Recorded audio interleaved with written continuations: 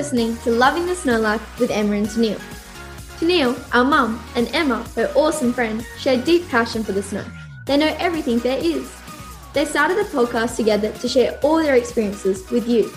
Between them, they have skied over 95 resorts, both held ski instructor qualifications, lived and worked in resorts, and still spend every hard-earned dollar skiing. They set their lives up around Snowchapel. Our houses are always Airbnb ready, and our ski bags are always packed, ready to go. We're certainly not complaining about this, are we? No way. And even better, we get to share all the experiences.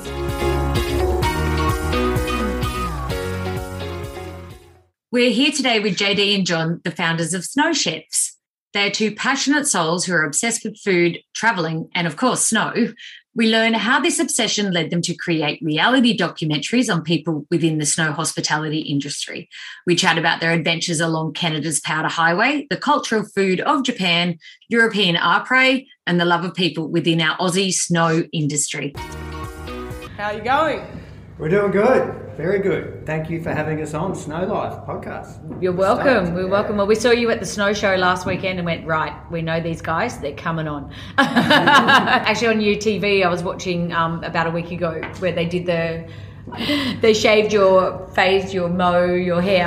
It was quite interesting, actually. What was the name of the barber? I can't remember. Wolfman. Wolfman, that's what it was. Yeah, Wolfman barber. Yeah, shout out to the Wolfman. So Snow Chef, I guess, originated a long time ago. It's a concept that I've always thought about mainly through times in après ski after a good day on the mountain. It's all about the total experience, I suppose. You know, first and foremost, for us snow enthusiasts, it's skiing, snowboarding, but beyond that, it's the total experience, which obviously encompasses the food and beverage of every mountain resort or the foothill town. So, sitting there one time with a bunch of mates for the après ski, I was having a chat and I just thought, there's a lot of celebrity chefs out there.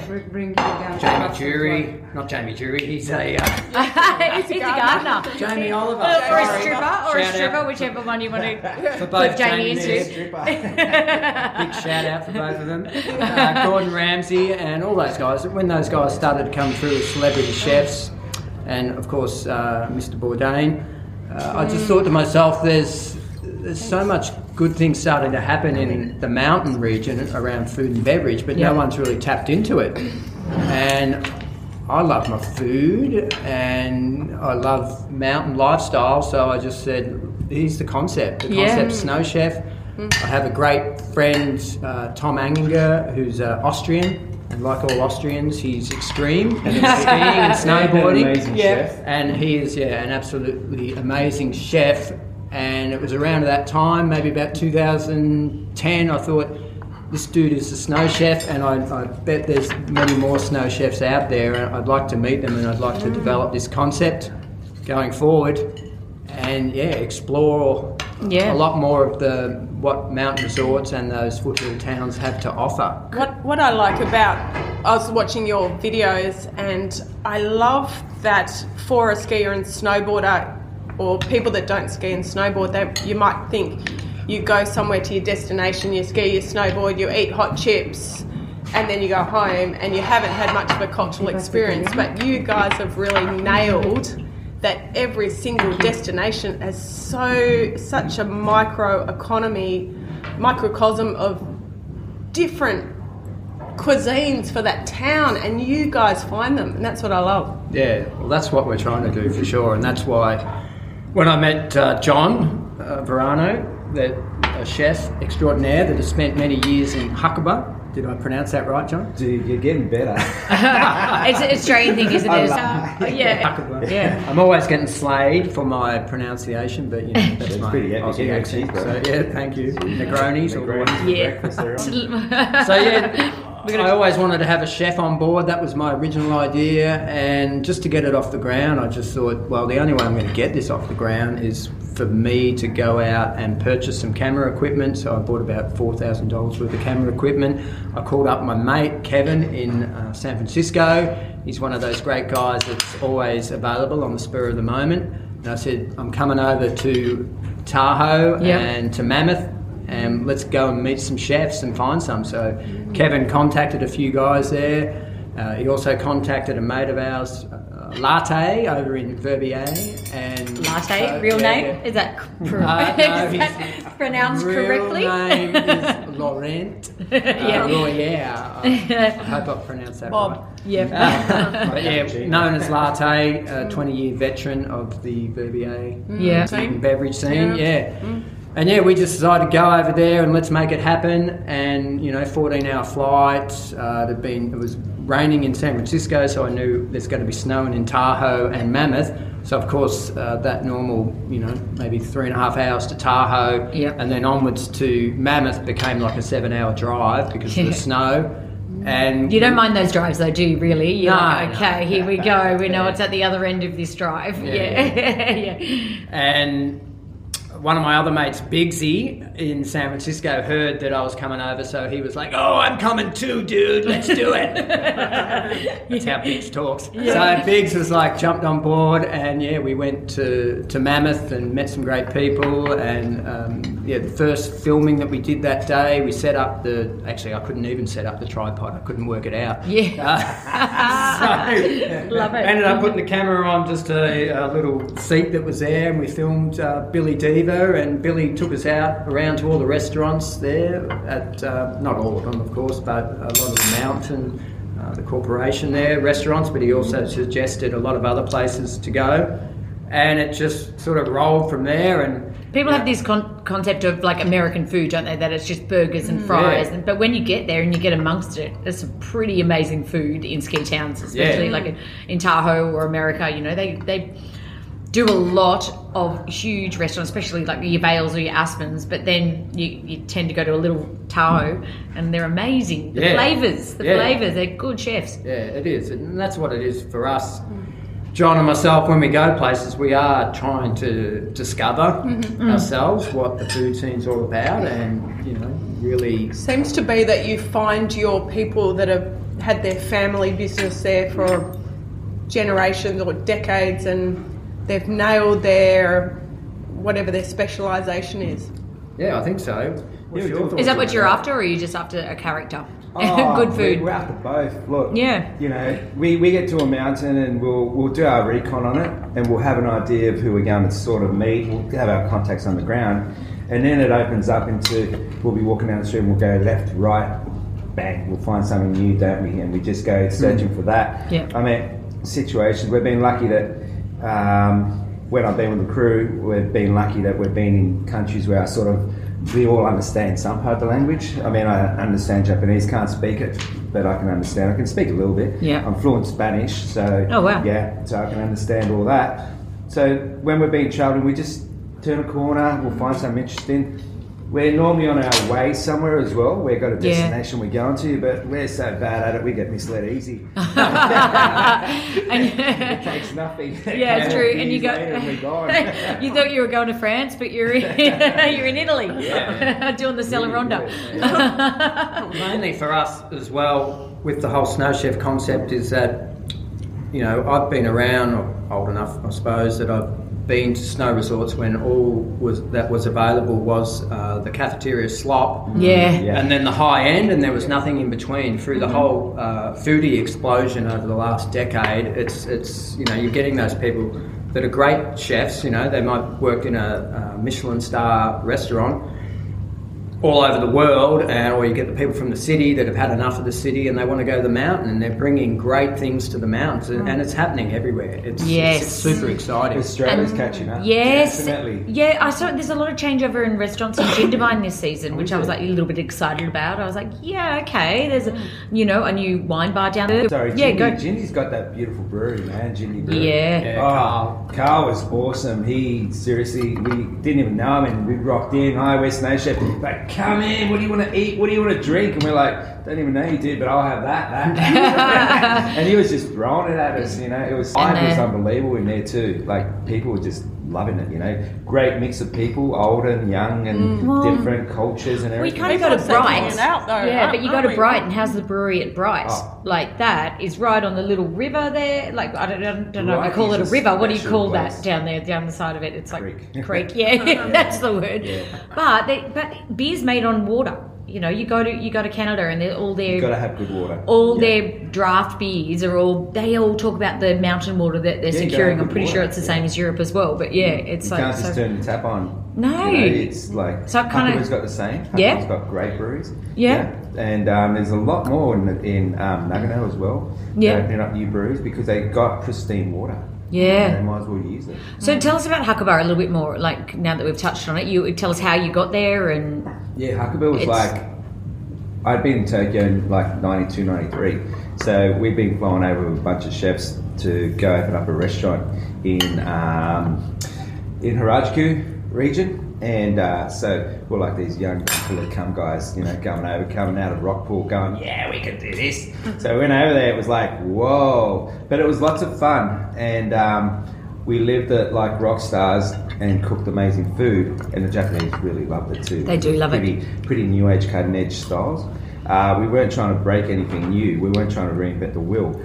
At that time, we had this random dude coming from India, Australian dude who'd been on his soul searching mission, and Will Beresford, Love who it. has a boarding co in Hakuba. Yeah. And so Willie's like, oh yeah, you know, at the end of, like, he got in early around May. By the time it came to November, he was like, oh, I got mates who go to this place called Huckleberry, and you guys got to go up there. Johnny, come up and learn how to make chocolates, and we can start doing a chocolate business in Huckleberry. And I was like, dude, I know nothing about chocolates. So he It's went something up. better. I know, but he went up. He Yeah. went up, and being a surfer, he went up and checked it out, and then he realised his mates were like riding a snowboard. So he got into it. I came back to Oz to do a couple, you know, job with someone here in a new restaurant, and I was like, I had this phone call from Willie going, Johnny, and my mate Sean in Huckleberry, and they're like, Johnny, come up to Huckleberry. We're going to do Gravity Works down near the train station. Come up and check it out. I'm like, oh, boom! I was there. Typical me, just jump straight on a plane. So I love that. You so don't get I anything jumped done on if a you don't. plane, and I had never seen snow before in my life. Oh, Yeah, what? I was like, whoa. When was Just it? been When was to this? 92? 95. 95. Yeah, so I was like, whoa. Good start this to- is good place to go to. Better surf Sorry. and everything else. Let's get into this. So we ended up doing Gravity Works, and that was like this little Italian restaurant, and we made our own bread, made our own pasta. Like seriously, like I'd go out to the Sea of Japan, Itoigawa, and go buy salmon and stuff like that. Just Oh my come back and gosh. cook it on. Yeah. Everyone's frothing. There was like 12 foreigners at that stage. I mean, there might have been more, might have been less. I have no idea. But there was hardly any. And so what we were doing was some, like, the Japanese were loving it, but then the local foreigners who were there would come and go, wow, these guys are doing different food. So we got like a good little crowd, and then it was an awesome year. There was one of those big 10-year dumps. So it started snowing in November and went through to June, and it was deep. Every day was deep. To June. Yeah, and we were like, 25 years old and just going, let's go on a road trip. So we get in the car. We got this car we called it Turgé. It was a piece of shit. Turgé, is it? As in Turgé Harkinson. Yeah. So we called it Turgé. Yeah, that's Yeah, hilarious. we were like, Turgé, you're going to give it to us. Wow. Like typical Japanese. Yes. You know when you go to Japan, we were like, I was 22, 23, and I was told, oh, don't worry. You don't need to buy any stuff because they'll just dump it on the street in a couple of weeks. Just wait. And no shit, man. I was like getting CD players and all this type of stuff, like to finish my house, you know. Wow. It was all brand new state of the art. So this Japanese crew had this like Toyota thing, and they said, well, we don't want to pay the shucking on it anymore. You guys can have it till the shucking runs out.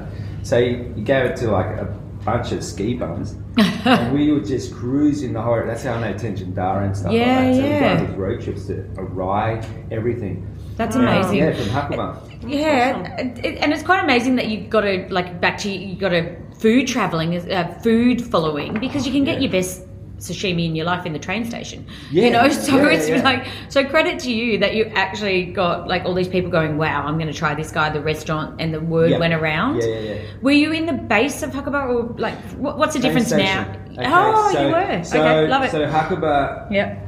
of course, like you just mentioned, there's different sections to it now, but back then, the hub of a lot of it was happening in around the train station and up at Harpo. Yep.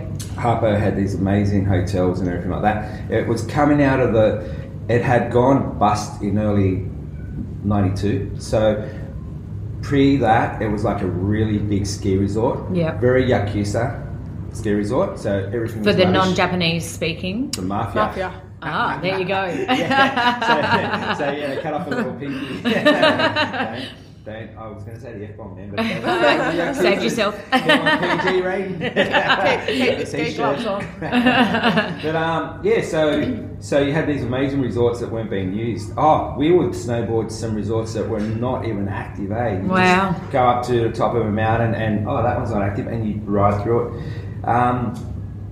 So we just started riding, getting into it. Willie, the lady who owned Gravity Works, which was down at the train station, Shoko, she owned the only snowboarding shop in town. Oh, And not officially, but the only fire and stock in Burton and this and Yeah, that. wow. So she built us a house down the end of town, a proper wood log cabin, and the Yeah. whole shit. It was amazing. Yeah. Really cold. It would have super been cold, super yeah. cold. And Yeah. and so we would get all our stuff from her, and we'd just go riding. And she was a massive foodie. And that's Yeah. why Gravity Works started, because she loved the concept of, she would go to Canada and the US and get good food. Yeah. And then she would have gardens growing in the backyard and stuff like that, like veggies. like in fresh, the spring and over the summer period. So she'd make all these different things and then give it to us in winter. So, okay. So the original paddock to plate. Yeah, that's Japan, isn't it? Yeah, it That's is Japan, exactly like, that. All Yeah. those little izakayas and everything. Yep. They sometimes, a lot of times, grow stuff in the villages. I have to say, when I went to Japan, the most disappointing thing for me was when we skied Niseko first, and it was all the snow crabs, and it was all the sashimi, and it was all of that, and you used to get it all from the trawlers. And then we went and we skied the main island, and it was all curries. And I was like, "Where's the right. sashimi? Where's that?" But they're like, "Well, we don't do that. Our region is curry." Yeah. You know, and I was like, "Oh, wow!" Yeah. So it is in Japan. I found that they're very region dominated. Yeah, about they're all their regional. food. Yeah. Yeah. So it was like, Yeah. I love that. I've eaten bear in Hakuba. Oh wow. Yeah, bear curry. Bear Yeah, curry? yeah. Wow. Bear How, curry. So am I there's- allowed to say that I've eaten horse and I've whale? eaten horse. I haven't eaten whale. Did you eat whale? We did because was it? no, I knew it was How'd you whale. eat Couldn't enjoy it. I couldn't enjoy it. It was They like, ate whale with Byron as well. yeah. In That's '78, they stopped eating whale apparently. Oh, there you There's some in go. the freezer. Yeah. Bear? What bear? Gamey? Well, Yeah, it was like venison. It was nothing that was just like really strong. yeah. That's it. Nothing. Different. Yeah. But the beauty about Hakuba is its closeness, proximity to the ocean. It's like a ray as well. It's so close.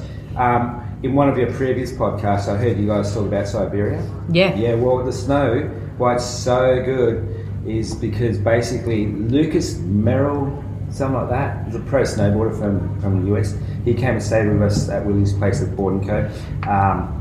And he's a snow scientist. So he studies snowflakes and stuff like that. So he was saying that the snow for Japan starts off in the Gobi Desert. Yeah. Gets blown up, dust particles get blown up into the atmosphere. Then it travels across and collects condensation. And then it gets blown across as storms across Siberia, where it obviously gets cold. Bounces off Hokkaido, and then the lows and the highs push it. So it comes flying across the Sea of Japan. And if you look at the northern Japanese Alps, they're like a big funnel. Yeah. So they sit like that, and all of a sudden it comes along and whoosh, gets sucked in. So that's where Ryan Cortina gets smashed with all the snow flows. Well, we know what's getting sold out when Japan opens. But you know what? Everyone knows about it now. Yeah, I know. And It's the true. Rye only opened up 2 years ago. Again. It's gorgeous. Got a hotel halfway up it and stuff Yeah, like that. Japan is amazing. They just, considering all the mountains were broke, 20 years ago, whatever it was. Well, and that's now- after the 90s. Yeah. The crash or whatever. Yeah, But that's even right now. I was there February last year, 2020, and there was just no one there. Really? Up on Where? our we went right up the top of Honshu. Oh, and did you go to where the volcanoes are?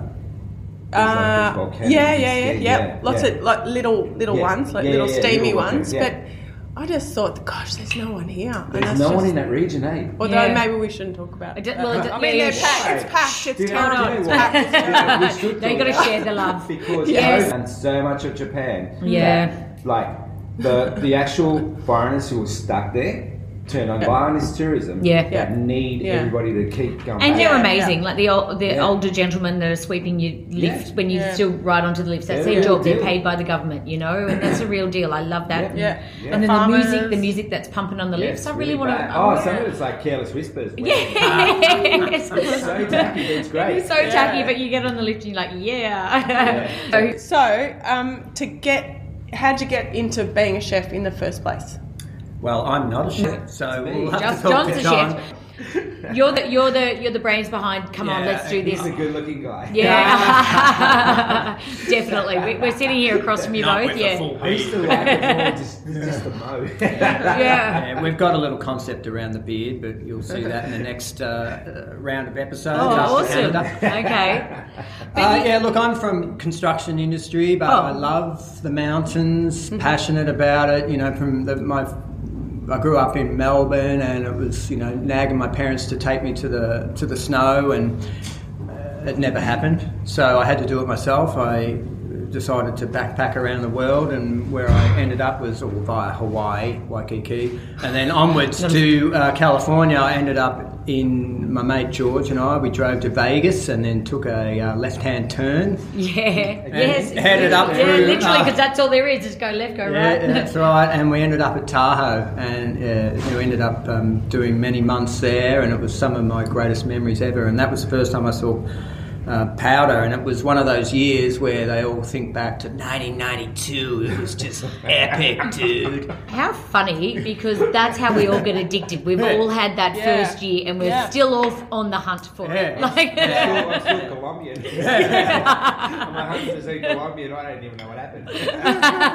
So yes, not many people do when they go there. Sorry, I'm not a chef. I love food. I love cocktails. I love après-ski. I love long lunches. I love beer. He loves food. I just love everything.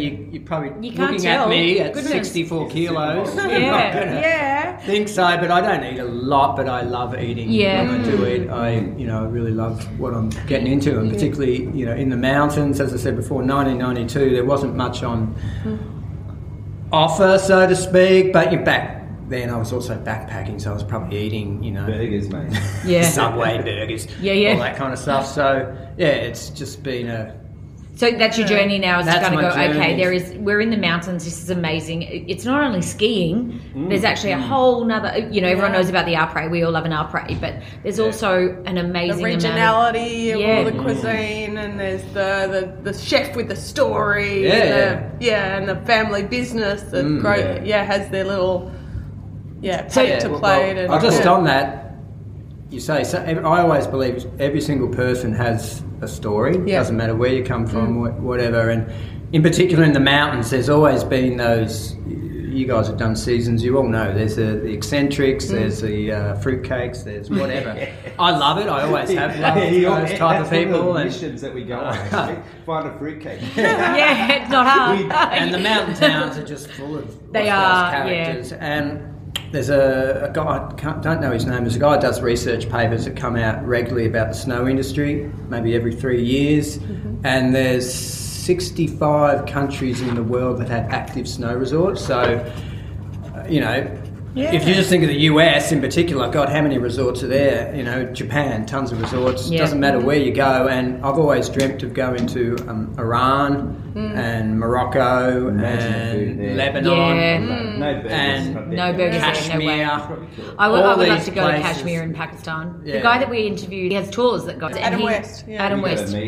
And that's my next kind of adventure into there, because it is. And could you imagine the food and just your adventure to get to the mountains? Like we take it a little bit for granted that we get on a plane, 14 hours, get off, and here we are. Right. Like it's and the people that you would meet in that region would be incredible, amazing. And the snow apparently it's off Siberia as well, so you're amongst it right there. With the station side of it, I met Justin how did I get that phone call like that you guys were coming to Japan to Hakuba? Oh, just through Who was it? my other job. Go, you can mention that, go for it. We've all got other jobs. Well, the other jobs are the ones that pay the bills, aren't they? So, That's right. So, because it is a small industry. So how did you meet? We connected Yeah. through JD. Oh no, it was through your other job and one of the guys I fished with. What's his name? Jackson. So I fished in Noosa. I was living in Noosa at that point after getting out of Byron for a little while. Byron does your heading.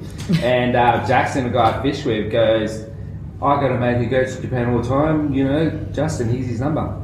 JD called me up and I said, I do work in Japan. I do this and that. So JD, we sort of organised for him to come to Hakuba and with his crew to show him around. And showed him around, you interviewed a few people and we had a chat. And then that finished and I came back to Oz and I'm sitting at home in Coolum at this point, sitting down going, I'll get JD a call. Call JD, hey JD, I'm back in Australia, how you going? Yeah mate, I live in Coolum. Oh, me too. No. Wow. Round the corner. Wow. Have a coffee round the corner. Great minds sing alike, Seriously, that's snow country for sure. So we went and had a big old chat and had a big old gander about nothing and everything. And then it was like, I said to him, so who's the chef?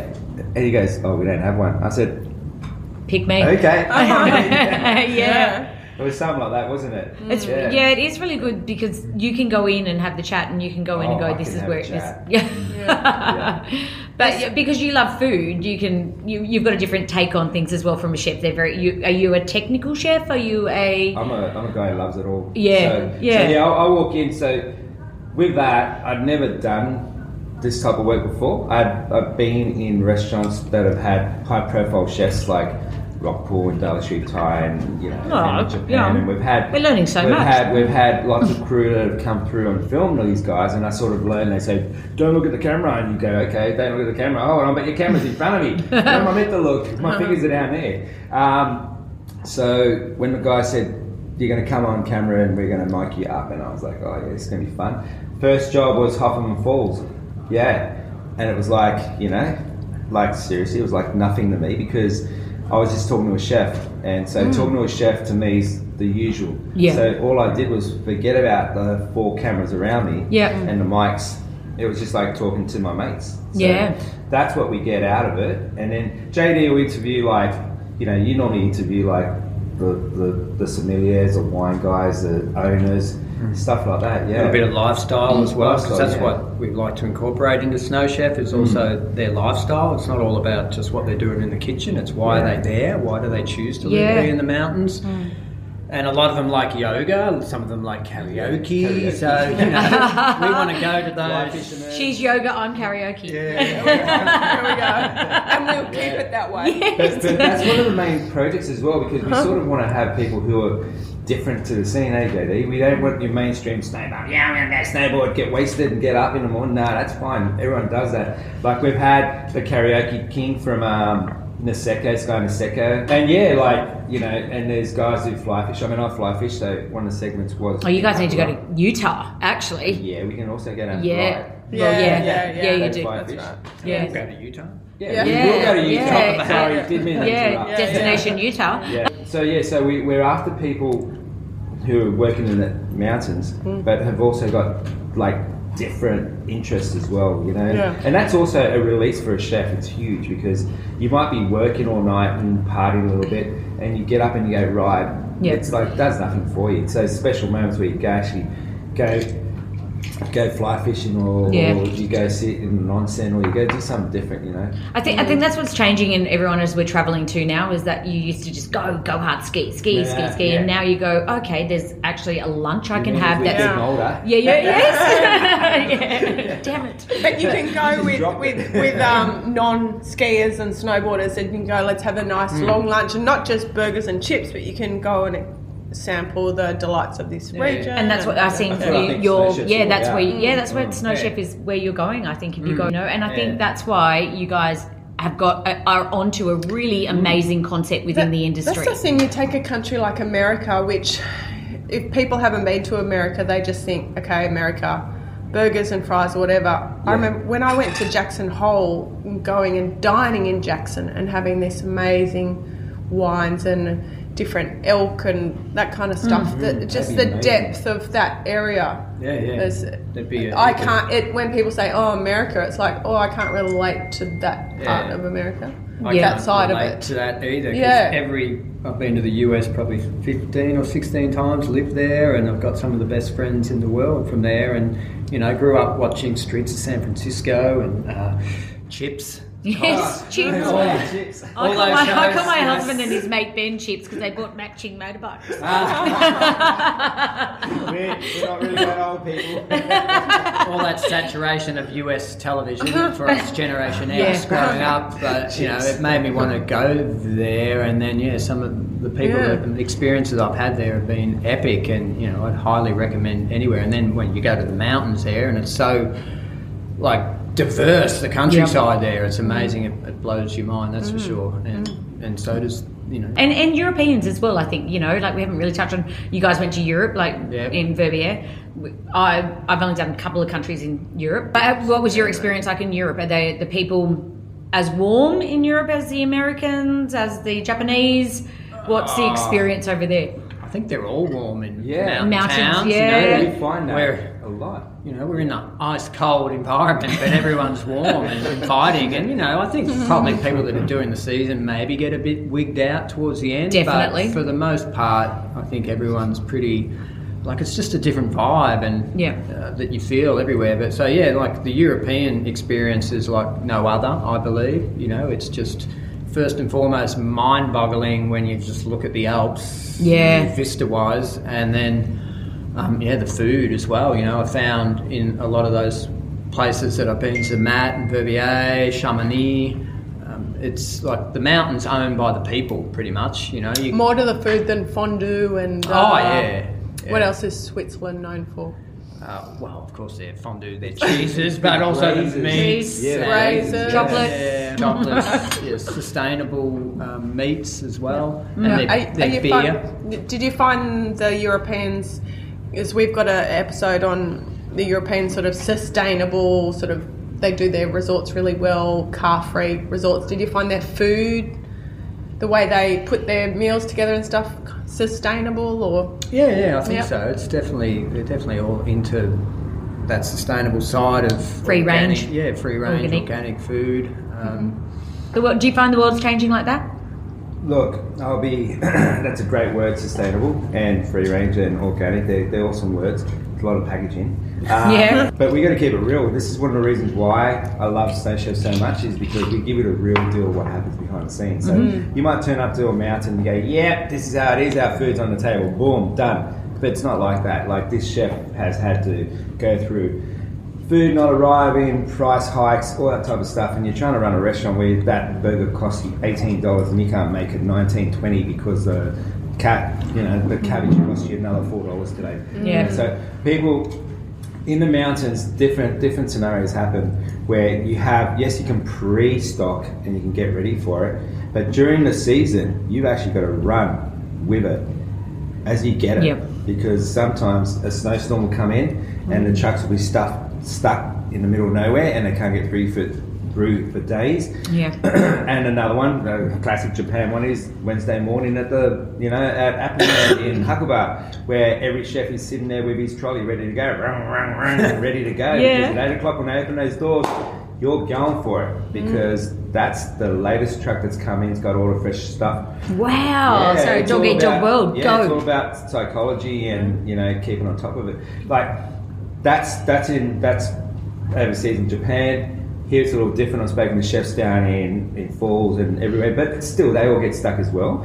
They have deliveries once, like maybe on a Monday, a Wednesday and a Friday, for example. I have deliveries, but you don't always you'll place your order with 20 items and you might get 10, 12, 14, you don't know. So you got to improvise. So what I'm trying to get to is that I'm sure there's a lot of that. We're going to plan and we're going to be sustainable and we're going to be whatever. But at the end of the day, a chef's got to make it happen. And they've got to do whatever they've got to do. You got 150 covers that night and you're like, hello, let's go. You go for it, Is there a type for a chef. That's You right. know, you've got your, let's say, I know Good looking, it's robust. It's right here, Emma. Yeah, It's right here. you know, I'd say a stereotype likes working alone or likes working No. with people or all types. No, because there's so many different chefs. Like you got your chalet chefs who work alone and they got to multitask. They're not Yeah. just chefs; they're cleaners. You know, Yeah. and they're this and that. But you can't be lazy though, can No, you? you can't be a lazy You can't chef. be. I'm sure they get away with that. Not in the mountains, though. You can't be unreliable. No, look, in the mountains, your seasons are short. Yeah. So your 3-month period, the moment you get in there, what you do find, and that's a good question because I'll tell you now, Yeah. you either got to be ready for it, some aren't ready for it and they adapt, and there are some that just fizzle out and die. And they're the ones that normally, the life cycle of a resort starts off with, you hire your staff at the very beginning, you'll hire 20. 10 will turn up at the start of the season. Out of those 10 that turn up, you'll then have to outsource another 10 to come in. So you've got 20 staff at the kickoff. By around the first month, which is like, you know, the month where everyone's getting used to working hard, partying hard, trying to ski or snowboard if they've never done it, and the ones that actually know it actually don't even do the party hard. They just work hard and snowboard and ski. Yeah. They give the whole party scene a miss. Then all of a sudden, you get to that first month and you find that you, out of those 20 that you started off with, 3, 4, 5, 6 might disappear. Can't do it. They'll jump ship because someone offered them more money because Yeah. they've lost their staff, you know what I mean? So then you get to the second staff part where in the middle of the season where your staff are actually now on top of it. And that's where you start to see the best out of Yeah. all different locations because the staff are now working. Their hangover's gone from the first month and they're really getting together and working as a team because they know that if they're happy, they know that this is going to be an awesome place because you get to snowboard in the morning, you come into work, or, you know, they're to the third stage where everyone now sees the end of the season. Yes. And that's when it gets awesome because you get the crew that have really worked hard and everyone starts to sort of still work hard, but they can see the end. So everyone livens up. Hey, we were talking about it before, like Yeah. you get your crankies and whatever, but by the end of it, it can go two ways and you normally get the ones that are like, yeah, this is awesome. And that's where the spring question comes in because you get the warmth, the snow gets a little bit, firm in the afro morning. question. Get the afro, yeah. So it's like the spring kind of spectacular that comes into ski resorts and Wow.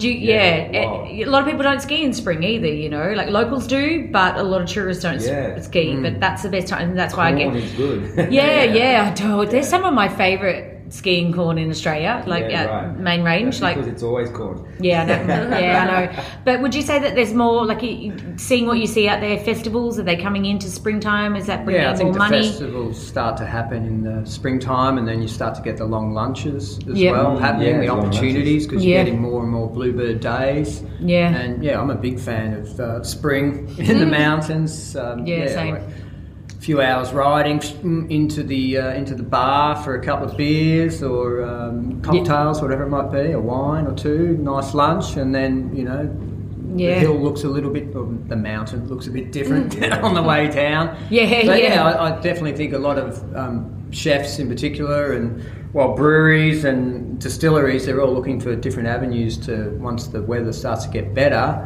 and there's still snow on the mountain. There's more sunlight in America and Europe People because you get tend more to. positive, I reckon. Yeah. Well, because you Spring's kind like, of, what a lot of people don't realise, I think, is that when you live in a ski industry overseas, you're up at dark. Oh, yeah. And the mountain shuts. They go, why's the mountain shut at 3? It's because it's dark at 3:30. Yeah. In December and January, it's because, and then you think, you're in the dark a lot. So when the springtime comes, it's like, okay, you're jovial and you get time. You get a little bit, because you're not so busy. Yeah. So you kind of get time to spend some time, quality time, sitting back going, I'll have a beautiful lunch, or I'll have a wine, or have a beer, or whatever. Apres is a really good scene. It's like quite crazy because yes, it's an alcohol-driven section of it. Yeah.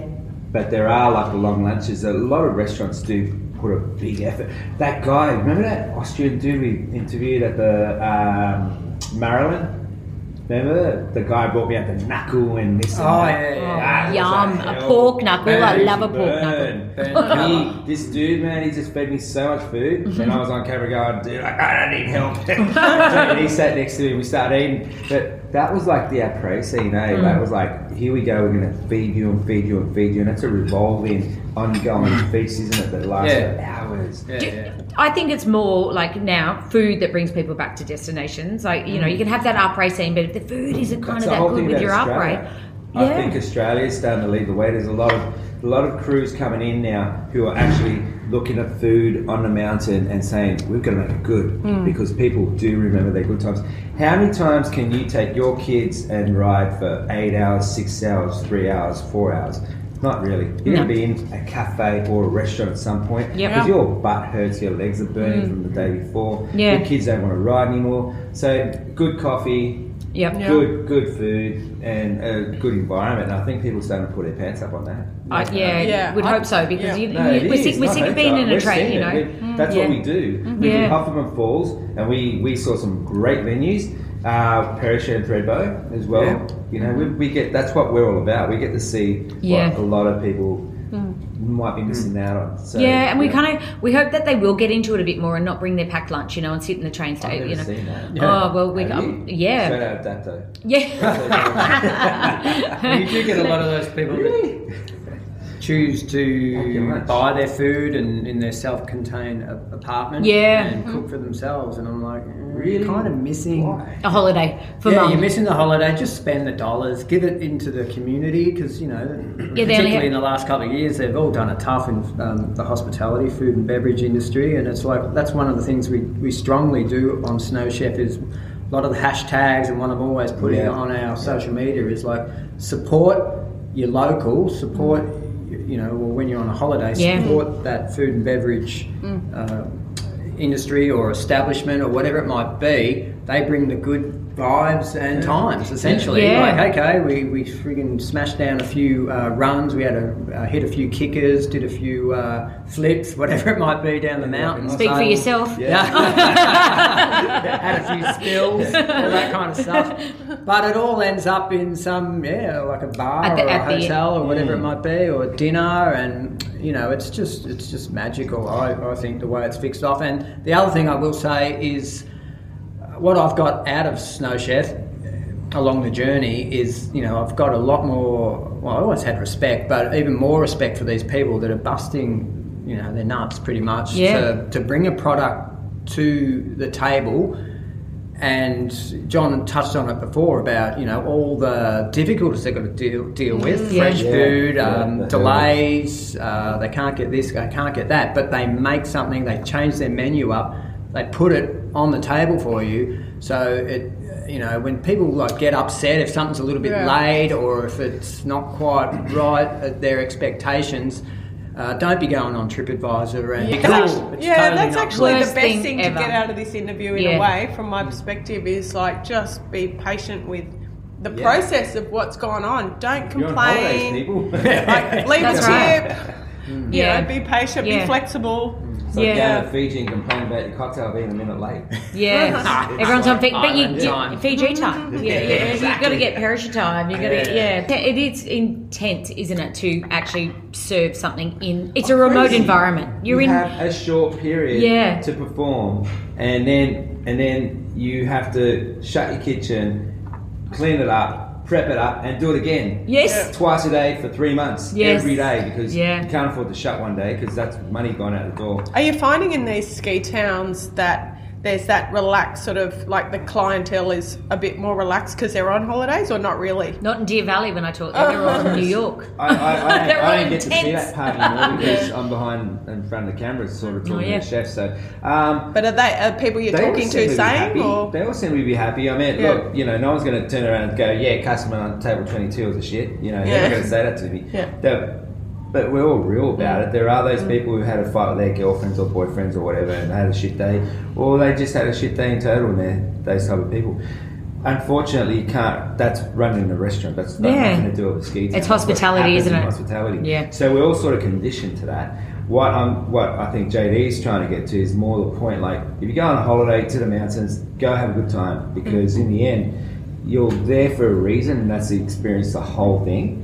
And if you're going to complain about how long your burger took to take, and you've walked into an establishment that's got 300 people in there, it's not going to happen in 5 minutes, you know? Because if it does, it's going to be probably a shit burger. Yes. Yeah, that's so true. true. Yeah. It's waiting out the back, ready for the exactly. microwave. It's Yeah. not Macca's, is it? No. I didn't say that, did I? Yeah. But, you know, We're not sponsored by them. Oh, No. yeah. No. But yeah, it is an industry that definitely takes a lot of patience. Yeah, And you yeah. guys, even though you're not highlighting it in the Snow Chef, it's actually through your videos and everything. That's you're what we're showing. gonna show you, Yeah, yeah. it's Yeah. amazing. So, how did you grab your videographers for Well, TV shows? Been a long haul, I guess, is trying to find the right people that wanted to be involved, because I always set Snow Chef up as a collaborative project that I wanted people to be involved in to broaden their own brand as well as the Snow Chef brand. So yeah, the videographers, there's some interesting stories. They're coming by. Yeah, the guys, ultimately I wanted to find some people that just had the same passion that I did. So the first kind of questions I asked them is, do you like food? Yes, Laugh at that, tick. but there's some more funny ones out there. Yes. Do you like, beverages, alcohol, cocktails? Doesn't have to be alcoholic, but it's good as it is. Yes, tick. And yeah, do you like the mountain culture, and you like being in the snow? Do you like snowboarding, skiing? They're the things I kind of ask, and yeah, I just tried to find the right people. And along the journey, I think I've found the right guys. First of all, Films is Lockie and Matt, and they're passionate about what they do. And Lockie is single, bit of a character, gets to follow the seasons around. Maddie is in Adelaide. Has he got a girl in every ski town? Lockie, well, I think he'd like to. But Matt, he's got the girlfriend. Matt's got the dog, everyone got a Labradoodle or great guys that are really passionate about the mountain culture, and they're creative. And wait till our Canada episodes come out, because that's the next ones to drop. I've said to the boys, you've got creative license, do what you like. Did you go to Revy? Did they go to Revy? And Yes, did they, we went to Revy. I love the food scene at Revy is really good. Oh yeah, I really liked a lot. missed it. No, did you? You have to come back when I'm back. When the borders open, we'll be back there. You have to. back. Yeah. I stayed home for that one. And also Golden, did you? At Yeah, the bottom Golden, of Kicking Horse, yeah. that's a real surprise. That It's when we great. first went to Golden, it was like ding dang dang dang dang dang. Now it's like it's stepped up quite a bit, and the food is actually really amazing. Yeah. The brewery at Golden is amazing. Whitetooth, Yeah. No, there's some good things in Golden, and there's some great things in Revy. And Yes. I think Golden's known as #East Revy. Oh, There's how a little bit of a joke funny. between those two towns that they, It's not that far away. It's Yeah, over. It's it's just only over 3 Rogers hours. Pass, Yeah, just a yeah. little tiny hill. Huge. We dropped into Nelson as well and visited Whitewater, and I yes, love just Whitewater's my unbelievable. favorite, one of my favorite resorts in the whole of Canada. Oh, it's epic, It isn't is. it? Yeah. Yes, it is seriously right there. Out of Bounds is right there, and no one really goes. Yeah. No one. Just, again, we're giving away too many tips. Missed No, it, yeah. again, we're supporting local mountain culture, so these guys thrive. Yeah. And they actually, Everyone needs to thrive now, because Yeah. it's going to be pretty hard. Yeah, it is. It is tough for them at the moment. It's tough hospitality, really. But yeah. So, Exactly. yeah. So talking about tough, it is about Steve Lee. Can you tell us about how you know Steve, he is? yeah. He is a legend within the Australian industry, That's right. and so tell us how you know him and how we can. I met Steve in Huckleberry. When I went back in 2015, I was hanging out setting up the Fish Republic with Willie from the Board & Co. And, there's crew there that I go back for decades with. So Steve was there with his backcountry tours and his daughter Layla, and he's good friends with Will Beresford. So I got to meet him always at Will's house, and we set up the Fish Republic, which is a fish and chip shop that sells a shitload of chicken. The fish that would like to be a chicken. Yeah. So I Tastes the started same. Portuguese chicken, and Steve would love it. And he's little chalet down the road. He brings in groups and they stay there, and he'll cook for them. So he would come up and eat Portuguese chicken from me, and then all of a sudden he was just like frothing on it. He's just like, cool. Every time he'd have new guests in, he'd make it 1 or 2 nights and he'd get the chicken sent down to him. So, yeah, and like lots of, like Steve's backcountry tours are huge in Huckleberry, and he does them at Falls Creek. So we ended up catching up with Steve here in Australia in, 2019? Was it? 2018. 2018 was it? In Falls Creek. Yeah, Falls. And then 2019 in... That was Prevo, yeah. No, 2019. Oh, in Japan, yeah. I'm trying to get my days. Yeah, it's okay. How long have you guys been together? We've been dating for like... How long? 3 years? 4 years? 4 years, I think. Yeah, 2018. Yeah. Wow. Yeah, so Steve unfortunately suffered a stroke, a pretty bad stroke last year. So they've set up a foundation. He's going to need like sort of help for the rest of his life. It's Steve Lee Fight Pack. Steve Lee Fight Pack, that's it. Okay. Yep. He's a determined that one. He wasn't ever meant to walk again or talk again, isn't he? And he's got. I was speaking to his sister at the snow show, Kerry, and she was saying he can kind of move half his body now, but but it's a long way back. So and such a legend within the industry. When we're sitting here in front of the biggest beast here, and I have been stuffing my face all the time. When my husband went to Hakuba, it was the first time he'd skied in Japan. He was a bit of a Utah snob, but he went to Japan and he ran into Steve Lee out the back, and he said he knew it was a good place if Steve Lee was out there. Yeah. That was his. Yeah, it's his second home, isn't it, really? There's a lot of guides out there, but Steve's definitely one of the most highly placed ones, 100% Hakuba. Yeah. He knows it all well. Hopefully he gets back on track. Well, at least we can support him and fund him too. I guess the thing about the snow community is that everyone does back each other in times. You know, it is. Yeah. You're there. You know how tough people are doing it. But if you're working hard and you're and you love skiing, you're at the kind of the grassroots, and you are the chefs and you are the lodge managers and lodge owners. It's a big hard slog for a ski season. A long time. Before we ask you about your projects for Snow Chef, would you say that a chef would you say it's like the best job on the mountain because you get to go out? Or would you say it's if you're like on the lodge that you're running, or because sometimes they say, I don't get out all week because it all depends on the job. Because I've had jobs where, like with Gravity Works, Shawnee and I would go ride for 2 hours in the morning, come back, we do lunch service, then we bust out. We had a little mountain out the back that we just go muck around at sometimes for an hour, come back and bang, we'd have it done. We were shut on Sunday and Monday we were shut. Oh no, it was Monday, Tuesday, I can't remember. But we'd get 2 days off, which is normally not. Yeah, wow. Japan's a 6-day operation.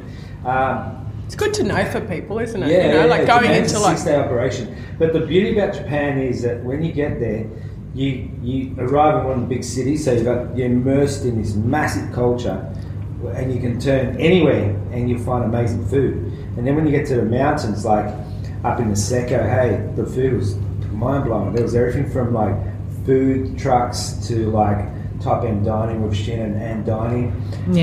And Bar U was it? Kutash, the famous refrigerator. The fridge door. The fridge door. Where you go through the coke door. Whiskey bar, amazing. Yeah. So you got that variety. So when we're talking about the mountains, and you ask me, what do you think? Is it a good job or not, or you're going to get the right? It really depends on how you structure yourself. Because Shawnee and I we'd make our own bread. So we'd leave everything ready in the morning or the night before, and we'd get up and we'd go ride while the bread's proving. And we'd come back and shape it, and we'd have the bread ready for the afternoon, evening session. It's all about structuring yourself. So if you're talking about a lodge person, they normally have to get up in the morning to do breakfast. They normally get lunch off, and they have to come back and do dinner. That would be a fun job, but you'd have to be really well organised, because if you're hungover, you'll do breakfast and go back to bed. You know what I mean? You don't go skiing. No, If you're running a top end restaurant, well, it's like a top end restaurant, you probably will get no time to ride. If you're running one of the cool little bars that sells burgers, again, it's how your staff are organised that's going to get you out the door. So yeah, look, it's like an industry. I'd say it happens on your organisation skills. Yeah. Is it easy to get visas as chefs? Like as ski instructors, you can go between Australia, Japan. So as a chef, you can. Okay, so that's a good option. Canada, yeah. Europe, we get in. I mean, there's a demand for a chef. We're like a nurse. Yeah. You need nurses around the world. You need chefs. Need to eat. You gotta bleed. Yeah, exactly. I love it. Yeah, it's really good. And if you're a good one, you're going to get noticed around the world. And you're going to walk in and go, "Thanks very much. I'll just be here." Oh yeah, definitely. Like I got married in the snow, and I got really, really lucky because the guy this is like 2002. I got married at Charlotte Pass. And the chef, we didn't know what chef we were going to get that year at the chalet, you know. And anyway, it just so happened that level 41 in Sydney, he took a secondment that year and came and was the chef at the chalet where we got married. And I was like, winning! It was like quality. He was chefs going down to the ski industry. Yeah. You know? Because it's good. I mean, the fact that you're actually it's not expected to eat crap food anymore. You're actually going there to eat good food. People go to lodges, they want a good time. So this one of the sayings, I used to be a super yacht chef. If you cook shit food, your guests and your crew are going to hate you. Yes, I reckon it all too. comes down to the food. Yeah. No matter how bad the storm is out there, if you're cooking mad food, they're going to remember that mad food. Totally. Okay, the storm was, it was a storm. So it's all. It's in our DNA, isn't it? Yeah, well, you got to eat. True. Yeah, the truth is, you can go up to Sagaike and you can actually have Burger King, or have ramen. Yeah. I'll have ramen, thanks. But all have ramen. Yeah. Your kids might not eat ramen and they'll eat Burger King. Yeah. And that's what I reckon, sort of that comfort food. So let's keep people happy with food. Simple. Yeah. So projects, Snow Chef projects, what have you got coming up? Canada? The Powder Highway, epic. Oh. Just unbelievable experience and great food, great people. Great to hear a Canadian accent on that ill. Yeah, true. So we've got that happening. We do have some content to come out from the Snowy Mountains, hopefully this year. Awesome. And then we're looking to go across the ditch to New Zealand. Nice. And did you meet some of the New Zealand boys the other day? Oh yeah. Perfect. They will sort you out, I'm sure of it. We'll sort them out and they definitely want to sort us out. New Zealand, I love New Zealand. Love New Zealand. Love it. Great. And the food actually and the wine in New right. Zealand, the wineries. If you go from like Queenstown through to Arrowtown to Wanaka, that's your wine trail there. Right. We've got some good contacts in New Zealand. We're looking forward to that, Yeah, and then we want to, of course, we'd love to get Northern Hemisphere snow season in 2020. Is that 2022? I would love that. We'll try and work a media pass and maybe go. Yeah, we might have to do a media pass extension. Yeah. Well, we're all on the same wavelength, I know here. Heli skiing is a goal for all of us. Yeah, of course, Alaska. But, we also want to in the future.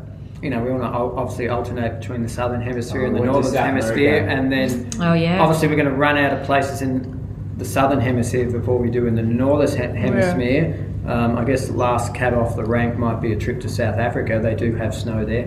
They do. Yes, really. Yeah. And I'm not sure about what's going on in the food scene at some of these small places, but given John is Colombian, we definitely want to go to South America. It's been a dream of mine when I first backpacked around the world. It was like my next trip's going to be South America, and instead I ended up in Telluride. So it's really way different. That's like, and I still haven't been back. So Chile, and to ski.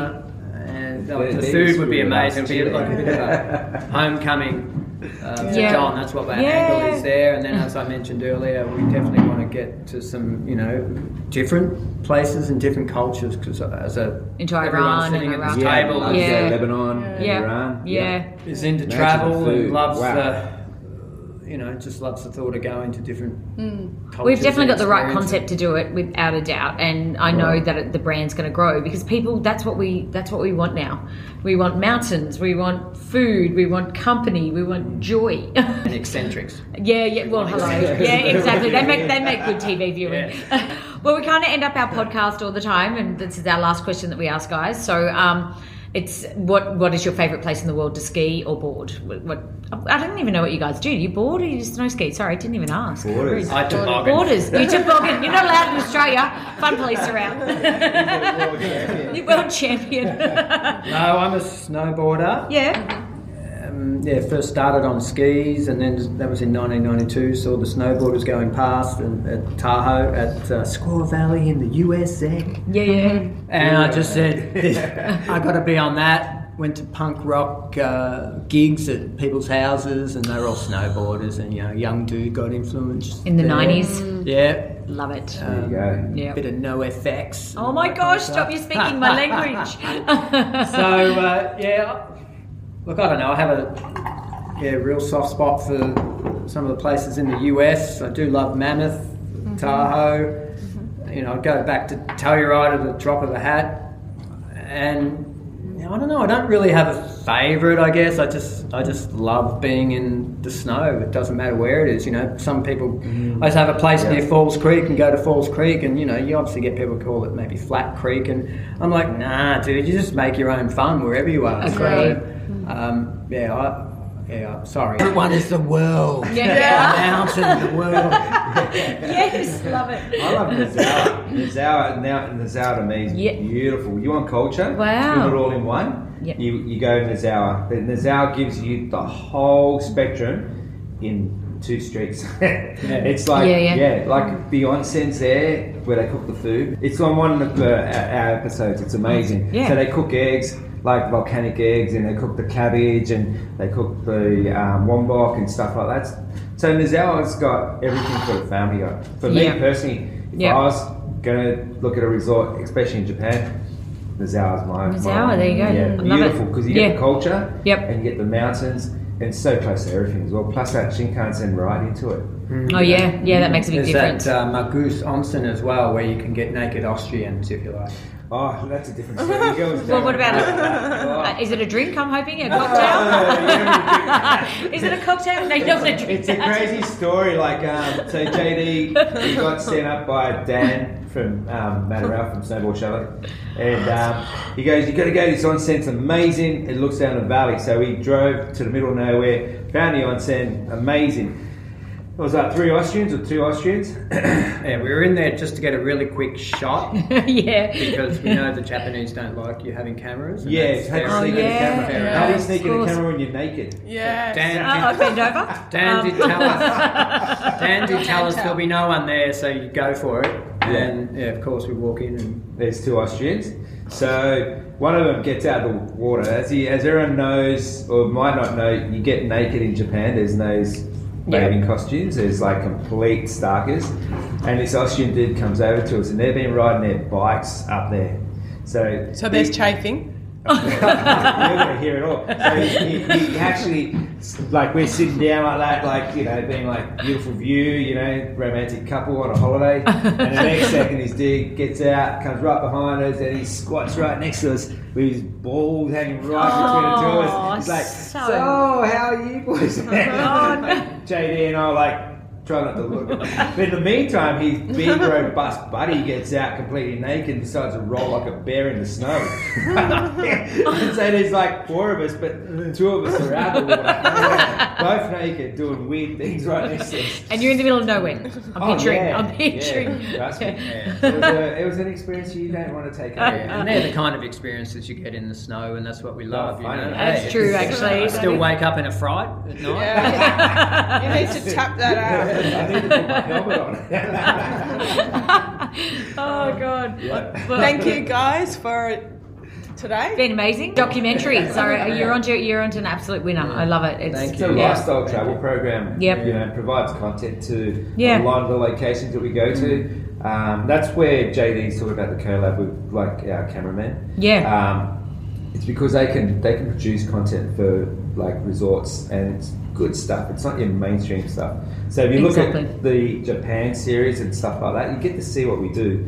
It's pretty raw. There's a lot of F-bombs. There might be something here, there might be something there. But at the end of the day, we're showing you the real deal behind the scenes. Yeah, which you love. Where can we find you guys? You'll find us on Instagram, snow_chef. You'll also find us on Facebook, Snow Chef.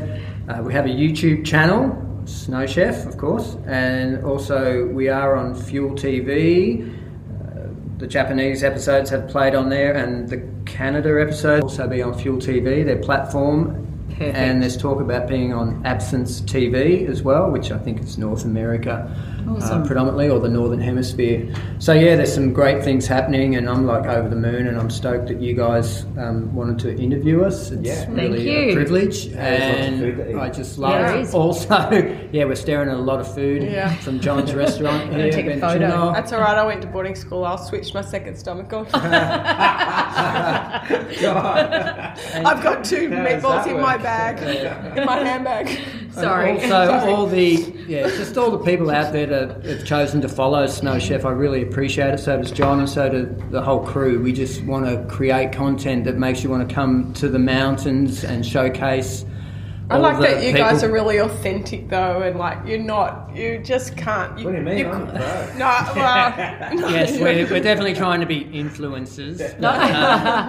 Can I tell just one quick funny story? I love it. I do a lot of work behind the background. Excuse me while I eat an octopus. My background is project management in construction, so I like to organise some things. My wife will say otherwise. I'm probably a bad organiser, but I'm good in my realm.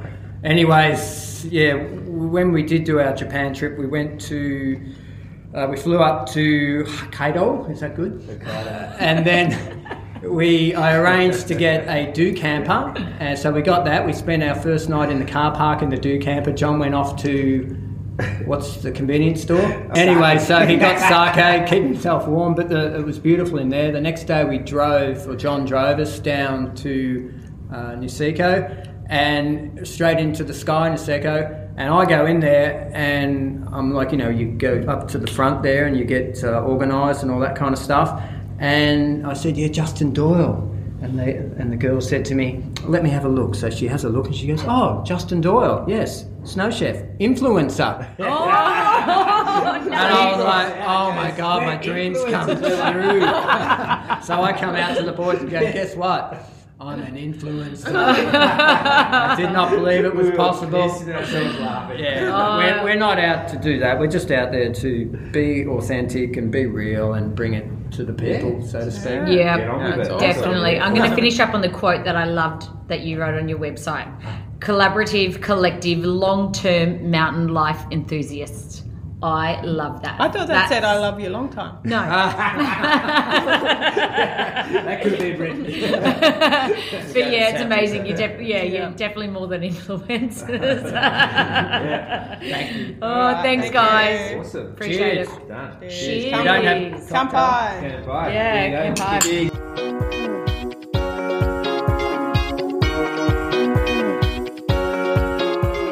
Thanks for listening to Loving the Snow Life with Emma and Tennille. If you've learnt a handy tip or two, then happy days. To catch all our episodes, subscribe on iTunes. It's free. Head over to www.lovingthesnowlife.com.au for more info and follow us on Instagram and Facebook at Loving the Snow Life. If you have any suggestions for topics or guests, then email us on our website. Thanks to everyone who leaves a review on iTunes or wherever you listen to podcasts. Feel free to share our episodes on your social media.